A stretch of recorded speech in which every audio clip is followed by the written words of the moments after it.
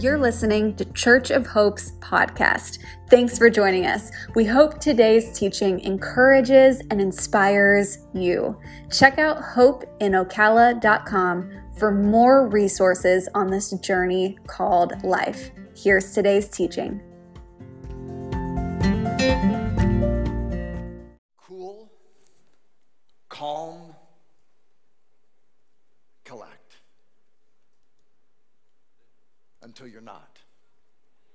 Cool, calm, and collect. Until you're not. Right, Brian? 2 o'clock, Saturday, a.m., Becky delivered a healthy baby boy, Truett. Cool, calm, and collect until 2 o'clock a.m. I read a story about a boy about age 6 or 7, and his dad was out of town, and he wanted to pick up some of the responsibilities around the house, and there was a little spill in the kitchen. So he said, "Hey, Mama, don't worry about it. You stay cool, calm, and collect. Your boy's got it." "Where's the mop at, Mama?" "Well, it's out on the back porch." So the little boy walks to the back porch and opens up the screen door and didn't realize that the sun had set and it was quite dark out there. And he was a little bit scared about that. So he came back in and said, "Mom, it's really, really dark out there and I'm afraid." Well, Mom, trying to build on what was being taught in Hope Kids, that Jesus is everywhere, right? He's with you, in you, and for you. And she says, "Listen, Jesus will be with you. He's everywhere, right?" So the little boy goes back to that back porch. He opens up that screen door. He looks out into the dark abyss, and he says, "Jesus, if you're out there, would you hand me the mop?" I think a lot of us today, we live a lot like that little boy, where there's some really scary things out in the dark. And there's a tension to those of us who are Christ followers. Now, it's not lost on me that not everybody in this gathering or everybody watching online has made a decision to become a Christ follower. But to those of us who are Christ followers, it seems that we're kind of caught. We're stuck in the middle. On one hand, we want to live openly for Christ, right? You're a Christ follower. You're a believer. You want to live openly and passionately. But it seems like we live more growingly than ever in a culture that's opposed to Christ. So how do you live openly for Christ in a culture that's growing more and more opposed to Christ?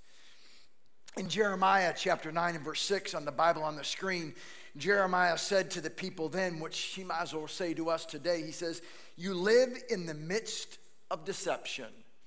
It seems like today there is a growing gap between what people say and how people live.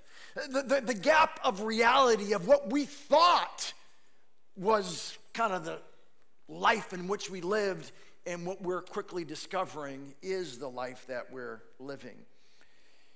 The question is, how do you live at calm in a cultural storm?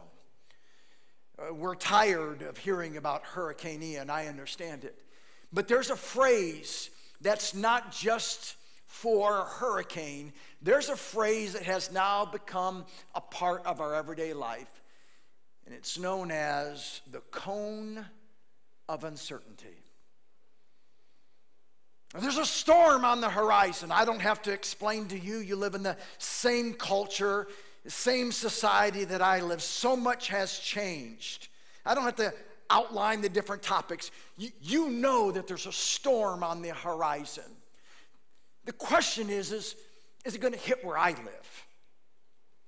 Some of you would already raise your hand and say, "Oh, that's not a question, it already has." And we've learned, not just with Ian, with other storms, that cone of uncertainty, it can wiggle, that storm can wiggle just a little bit to the east, and it changes the trajectory of people's lives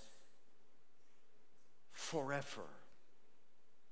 How do we? There's some questions that people have asked me on social media. I put them on the big screen. One is this: how do I live for Jesus without seeming to be judgmental of people who are different than me? How do we do that? What's my role today as a follower of Jesus in a country that's growing more opposed to Jesus? Is the Bible still reliable? I mean, like, all these things that are changing and the way that we're being instructed and influenced in our culture and in our schools, is the Bible even reliable in 2022 and soon to be 2023? How do I respond to people who think Christianity is narrow-minded, bigoted, and hurtful? How do I lean into those conversations? How do I live for God and His Son Jesus Christ when there are so many opinions, cultural differences, lifestyles, orientations, political beliefs, and spiritual practices? How do you, when your grown kids think one thing and it's like, wait a second, I raised you as my kids, or you go to work? And then to those of us who are raising children today, how do I help my kids engage in culture without losing them to it? There's a struggle. We struggle trying to find this balance of living openly for Jesus in a culture that increasingly is becoming opposed. And I think, unfortunately, for us who are Christ followers, in our confusion, we've spent less energy living for Jesus, and we spent more energy living opposed to people who don't look like us, who don't act like us, who don't orientate their lives like us, who vote differently than us. We think somehow we need to stand up against the culture and say, that's wrong, that's sinful, you're bad, and God's sending you to hell. Hey, Christ followers, you might be correct that some type of behavior isn't godly, but I don't think we've been very helpful in our culture. How we say what we say, thinking that we've got to correct people, we've got to change their behavior. Hey, check out the words of Jesus, John chapter 8. The very same type of cultural setting is happening in Jesus' time. In John chapter 11, when they kept questioning him, in other words, there were some religious folks, some church-going folk who saw the behavior in the culture, and they wanted to kind of press Jesus in to giving his opinion of how people should behave.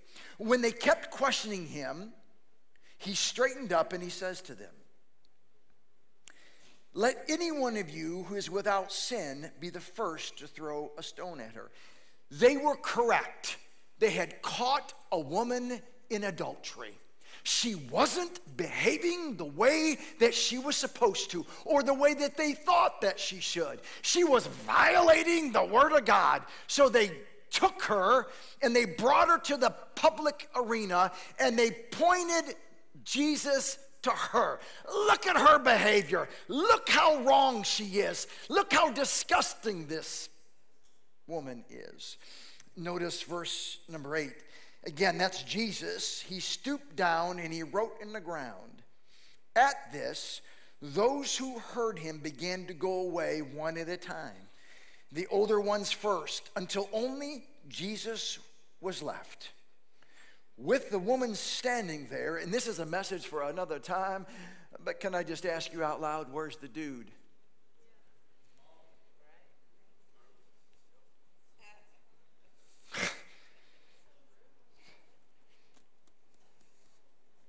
Jesus straightened up and asked her, "Woman, where are they? Has no one condemned you?" "No one, sir," she said. "Then neither do I condemn you," Jesus declared. "Go now and leave your life of sin." I knew as a church Church being a local gathering of people who believe in Jesus. Church is not 3233 Southeast Mary Camp Road. That's a geographical address in the city of Ocala. This building that you're sitting in, wherever you might be watching online, the brick and mortar is not the church. You, as a believer, as a follower of Jesus Christ, we are the church. I knew we were onto something as a church early in our history. When I was at the YMCA and I was swimming and I took a break because I was definitely out of breath, and a lady in the lane next to me lifted up her goggles and she said, "Are you Mark Cummins, that pastor over at Church of Hope?" And I thought, oh my goodness, what has she heard? What has she read? I just want to run. I just want to hide, right? And I said, well, it depends. If he's in trouble, it's not me, kind of, right? Out of nervousness. And I said, yeah. And then here's what she said. She looked me in the eyes and she says this: "Do you let gays come to that church?" And here's exactly what I said to her. "All I know is they let me in, so I think anybody can come to Church of Hope."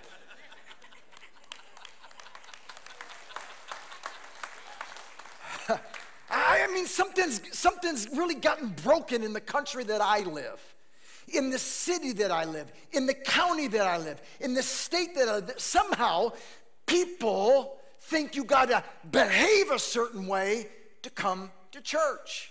See, you might have your theology just right. You might have your doctrine right. You may have it all figured out on how you think someone's supposed to behave. But hear me out loud. We haven't been real helpful in connecting people to Jesus. And let me say something else that's equally true. We're not helpful when we walk around just kind of lenient and say, hey, it doesn't matter what you believe, as long as you believe something, God in his goodness and his grace will look down and say, hey, everybody, come on, be my sons and be my daughters. Because that's not what the Bible says either. Remember, when Jesus looked at the girl in her eyes, he said, where's everybody who's condemning you? Oh, they're not here. I don't condemn you anymore. And then he said this: go and stop your sinning, girlfriend. So being gracious isn't helpful either. Kind of just pretending that, okay, everything's just fine, right? Well, I think this nuance of how do we as Christ followers live openly, passionately, purposeful for Christ in a culture that's increasingly in opposition. I feel like we've gotten stuck. There's a quote that I read this week from Chris Hodges. It goes like this. It's on the big screen for you. Truth without grace is mean. You just tell somebody, here's the truth. Here's what God says. And if you don't, turn or burn, that's just mean. Grace without truth is meaningless. You give them the grace. They keep making decisions that take them further and farther away from God. That's meaningless, just giving someone grace. The key in what we're going to try to learn over the next several weeks, try to discover, try to become as Christ followers, is truth and grace together are good medicine. Truth and grace together are good medicine. But hear me, this will be one of the hardest things you ever do in life. If you need some empirical data, here it is. It's why you're not doing it now. It's why some of us err on the side of truth, Bible thumping, turn, burn. If you don't act like this, if you don't vote like this, if you don't dress like this, if you do this, if you do that, then God's going to be mad at you. That's an error. Or the sense of overly grace. Hey, listen, we're all God's children, and it doesn't really matter what you think or what you believe, and in the end, God's going to kind of grade on the curve, and everybody's going to be just fine. The story of a man, I certainly don't know if it's true, but he was on a hike, and a Florida panther got a scent of him and actually started stalking him.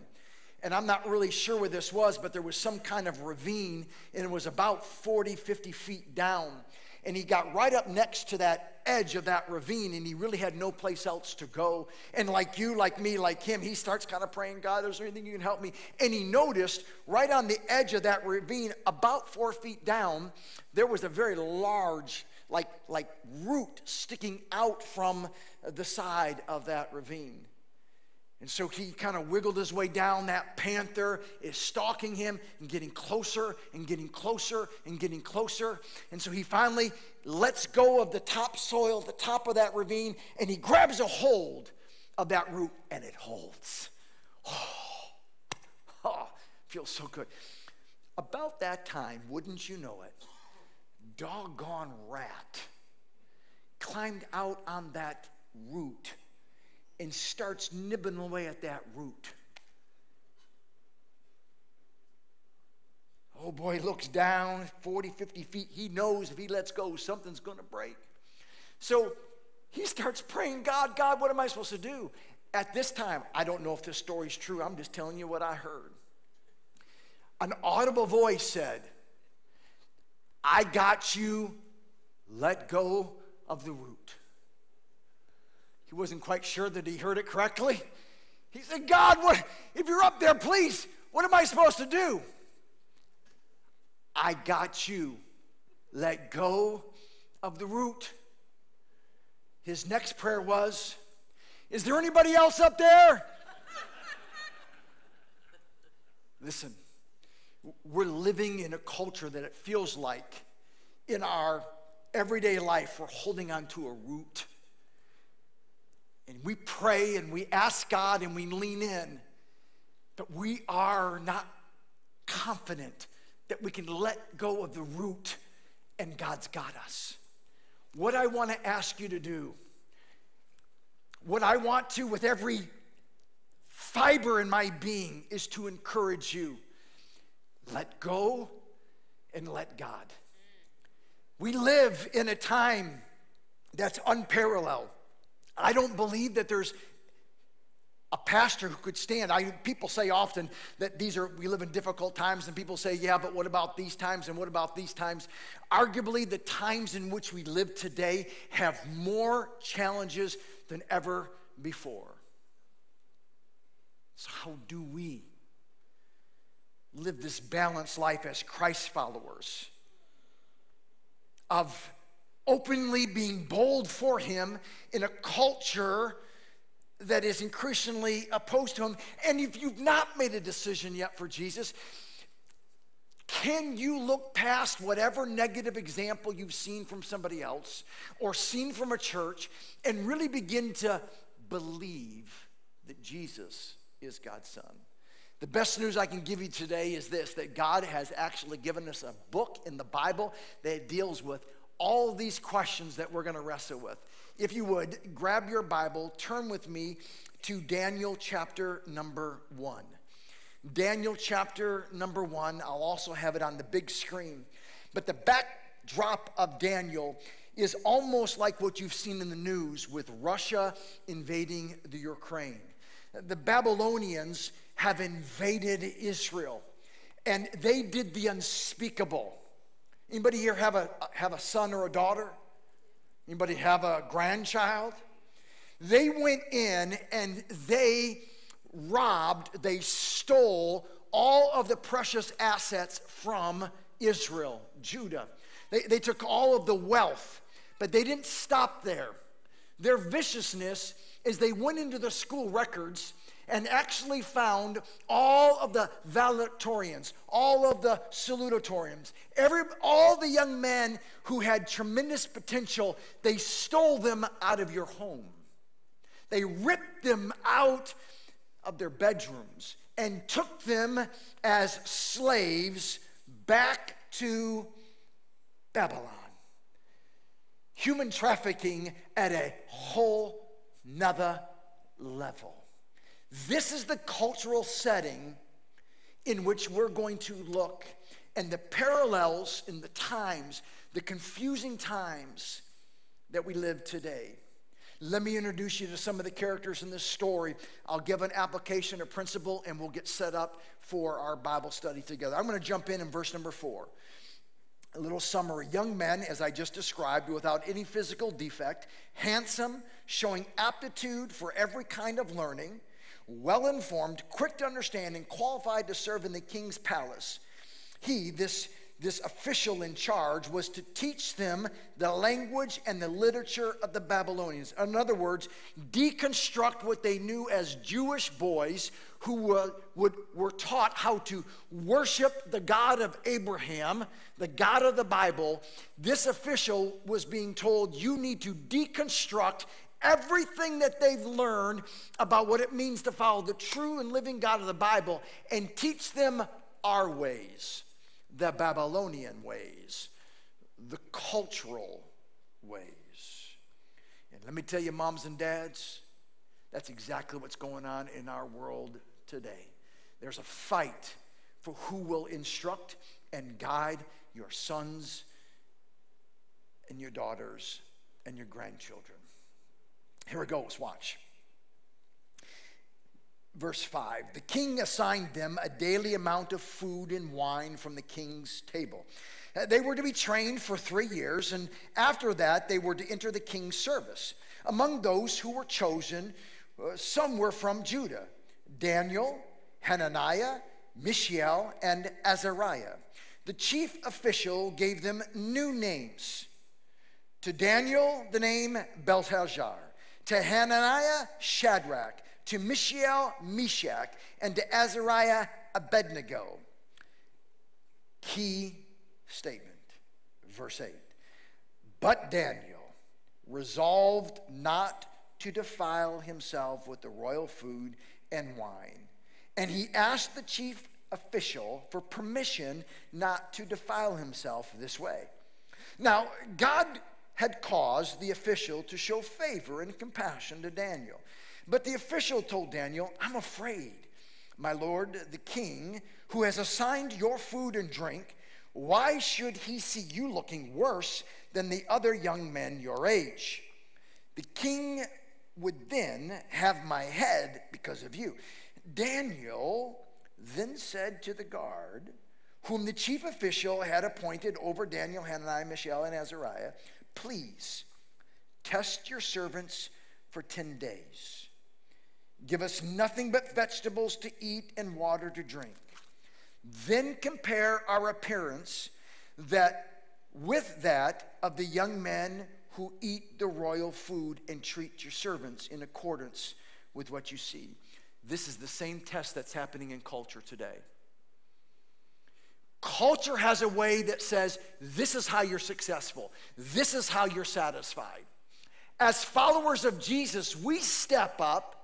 We live countercultural. We stay aligned to the gospel of Jesus Christ. And at the end of the day, we say, test. Who's more successful?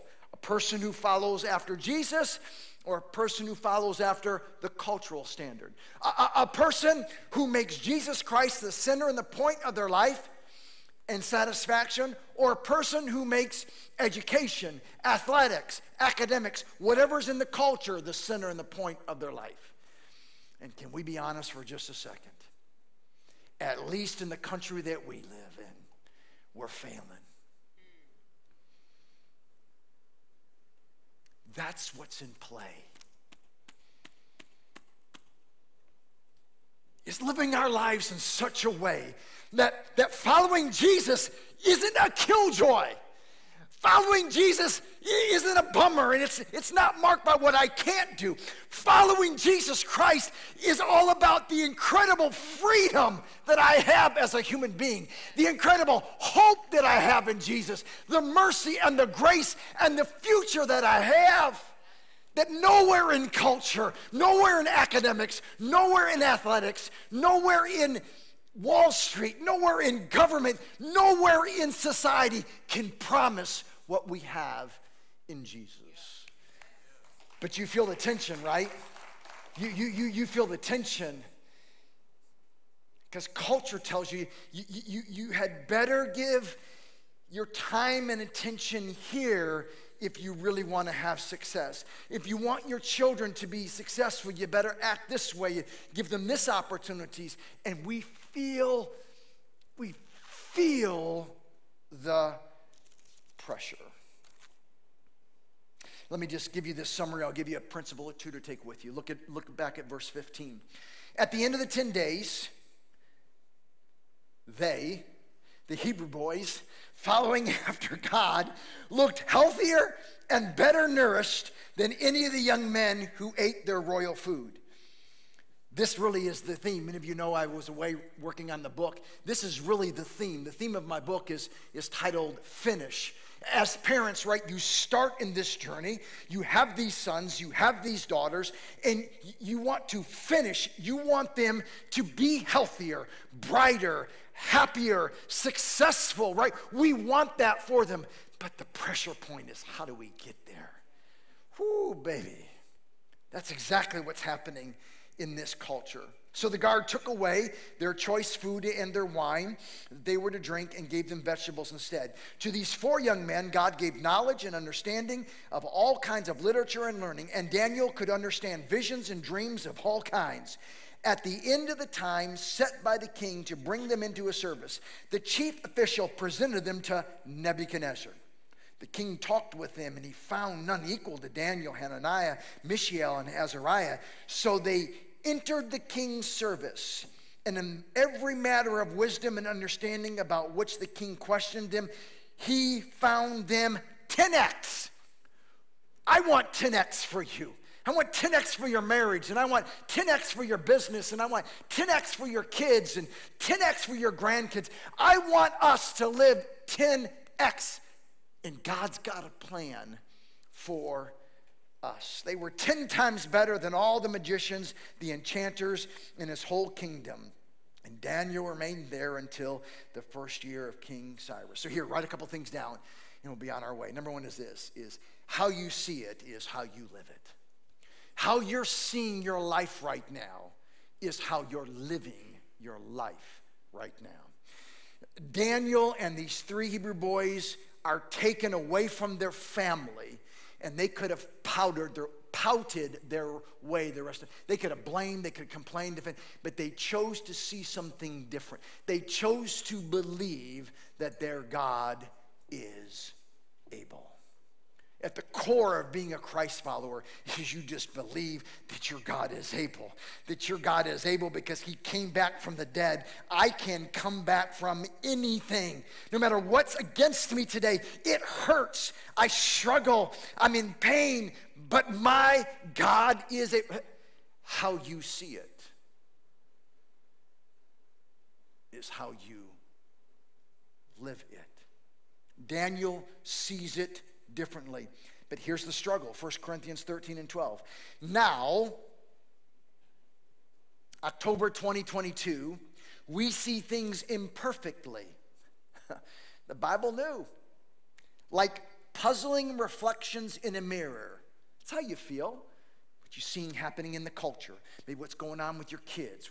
What's happening around you. It's a puzzling reflection in a mirror. But then we will see everything with perfect clarity. All that I know now is partial and incomplete. Here's the promise to the Christ followers. But then there will be a moment in time, I will know everything completely just as God now knows me completely. So here's my prayer for us in this Bible study. Ephesians chapter 1 and 18. Online, this is my prayer for us. I pray that the eyes of your heart may be enlightened, in order that you may know the hope to which he, Jesus, has called you, the riches of his glorious inheritance in the holy people. The pressure is for real. And because we feel that tension, I think unfortunately we are making eternal decisions through the lens of an ever-changing culture. And that brings further pain to all of our lives. Ephesians 4 and 14. Then we will no longer be immature like children. We won't be tossed and blown about by every wind of new teaching, the latest thing that's on TikTok, the latest trend, and what the polls say or what's happening in culture. No longer are we going to be controlled by an election or controlled by media or controlled by entertainment or styles or whatever the latest thing that's happening, because we have grown up and we are mature in Christ rather than mature in culture. Living openly for Christ in a culture that's increasingly opposed to Christ. Daniel became a catalyst for change. How did he do it? He stood firm with God, not for God. And I think that's where some of us have made a mistake.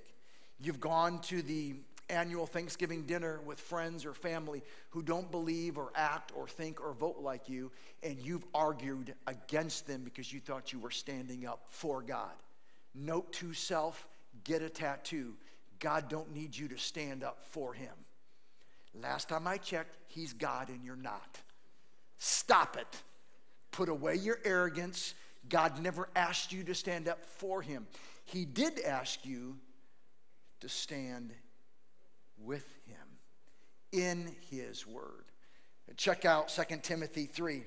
There's nothing like the written word of God for showing you the way to salvation through faith in Jesus Christ. Every part of Scripture is God-breathed and useful one way or another. The reason I woke up this morning and opened up my red Bible at home and looked at God's word is not because I'm a pastor. It's because I actually believe deep down in the core, in the crevice of my life, that the success that I hope for as a man, the success that I want as a husband, what I want as a dad, what I want as a businessman, what I want as a homeowner, what I want as an athlete, what I want as a human being is rooted in God's word. It's the stuff. It's the secret sauce. And let me tell you, the best thing about barbecue has never been the meat. It's all about the sauce. You can mess up that meat. I don't care how you cook it. Just put the right sauce on the... That's life. Life has all kinds of twists and turns. It's about the sauce, and God's word is the sauce. That's why 1 Corinthians 15, the Bible says, be steadfast, unmovable, always abounding in the work of the Lord, for you know that your labor is not in vain. So we're going to stand firm with God, not for him. When we stand for God, it's like we're against people. People around us need to know that God is not mad at them. God's not against them. God reached out his arms in his son Jesus and said, I'm for everyone. You don't behave your way into a relationship with God. No one's that good. We begin a relationship with God through his grace and his faith. Now, along the way, my life begins to change. So we're going to stand firm. Here's the second thing, is you love people well. And I just want you to know, the example of that video that you just saw on the screen, I know the word pride or being proud has mixed connotations, but in the most positive way. Man, I am so proud of this church. Sometimes I'm not a real big fan of the big church, the Big C church. I have felt the Big C church bite me right back here in this gluteus maximus. And you probably have too along the way. But man, watching what you did last week, the risk that you allow us to be the kind of church that gets out from under the steeple, although we don't have a steeple, and to get out with the people. Your generosity, I don't even know how you begin to quantify the value of all the goods that worked its way down to South Florida. But you did. And thank you. I mean, you just build me up. I mean, I'm telling you, the message that you all lived last week, it just filled me up. From the tips of my toes to the top of my head, watching all your social media, hearing things. I got a text from somebody. They met two ladies who were here for the first time last Sunday, And those ladies might be here today, I don't know. They moved from New York City. Someone met them in the store, and they're like, we just moved here. This was our first Sunday at Hope, and they're out filling up their shopping cart with stuff. I mean, you just love people well. Colossians 3:12, look what it says. Therefore, as God's chosen people, it doesn't mean that we're better than other people. His holy and dearly loved, clothe yourselves with compassion, kindness and humility and gentleness and patience. Bear with each other and forgive one another. If any of you has a grievance against someone, forgive as the Lord forgave you. And over and over, these virtues, put on love, which binds them all together. If there's anything that our culture needs today, it doesn't need us standing up against them. It doesn't need us using our voice about what's happening in the culture and school boards and politicians and government. I'm telling you, if we would just clothe ourselves and start loving people well, like we did last Sunday, and we go over and over and over. Let me tell you something. There is nothing that evil can do against loving some other human being well. Evil is powerless when one human being loves another human being well. In case you need just a little bit more evidence, take a look. We're just getting ready to launch from Ocala, right? And the trailer's all loaded and all that. And a good friend of ours comes running up, said, "Hey, I got to give you this. My daughter sells candy, right? She wanted this backpack and this candy to go to a child here that might need it, right? So there's a little girl in Suncoast named Nellie, and she's gonna love that.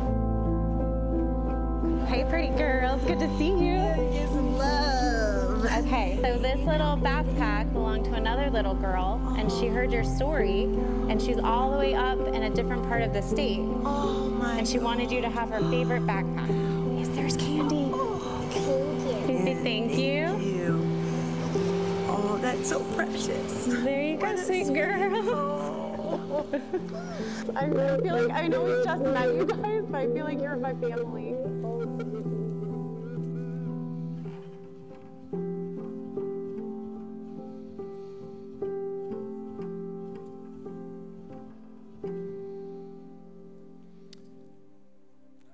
Just telling you, it was just a backpack. It's a child to a child. But if you'll flip that script and in your mind start living in a way, what we're going to learn, that Daniel and these three boys, they flipped the script. The Babylonians ripped them out of their home, placed them in a culture that was far from God. And because they saw it differently, and because they stood firm with God, and they loved the very people who had brought so much pain to their life, you're going to see in the coming weeks how that culture, Babylon, how that evil King Nebuchadnezzar didn't stand a chance against that kind of love. You've been sitting for a while. Would you stand with me? Get a chance to send you out for a great week. If you'd let me, I would like to give you just 2 ideas for loving people well, in case you needed them. One is on October 30th, we're having our house party. For most of it, it's Sunday. And we're going to have a 9 o'clock and we're going to have a 10:45 gathering. And Hope Kids will be Hope Kids. And to some degree on our campus, it's very normal. But we say out loud, you risk reaching towards someone who doesn't have hope in Christ. Invite them on this day. We will lean in. And I believe many will be like that little girl. Do you see her holding onto that backpack? Could you imagine on the house party day, your friends, your coworkers, your neighbors, your relatives they've received Jesus and they're holding on to Jesus. The second, I know it doesn't sound real spiritual, but on November 4th, this Live to Lead, it's a business conference. That's what it is. I won't open in prayer. Corbin won't come down with his guitar and sing a spiritual song. But let me tell you something. With credibility, we will love business leaders in Ocala Metro right where they are. And we've seen it over and over. Some of you are in this presence right now because of a connection that started in Ocala Metro or some kind of other relationship. It's a world-class conference. Share it with your boss. And here's another thing in case you didn't know this, Church of Hope. Your consistent, faithful giving allows us as a church to buy the site license for this to be streamed here. And when people go to leadocala.com, they have to register, but it doesn't cost them a penny. This conference across America, $99, $129, $139.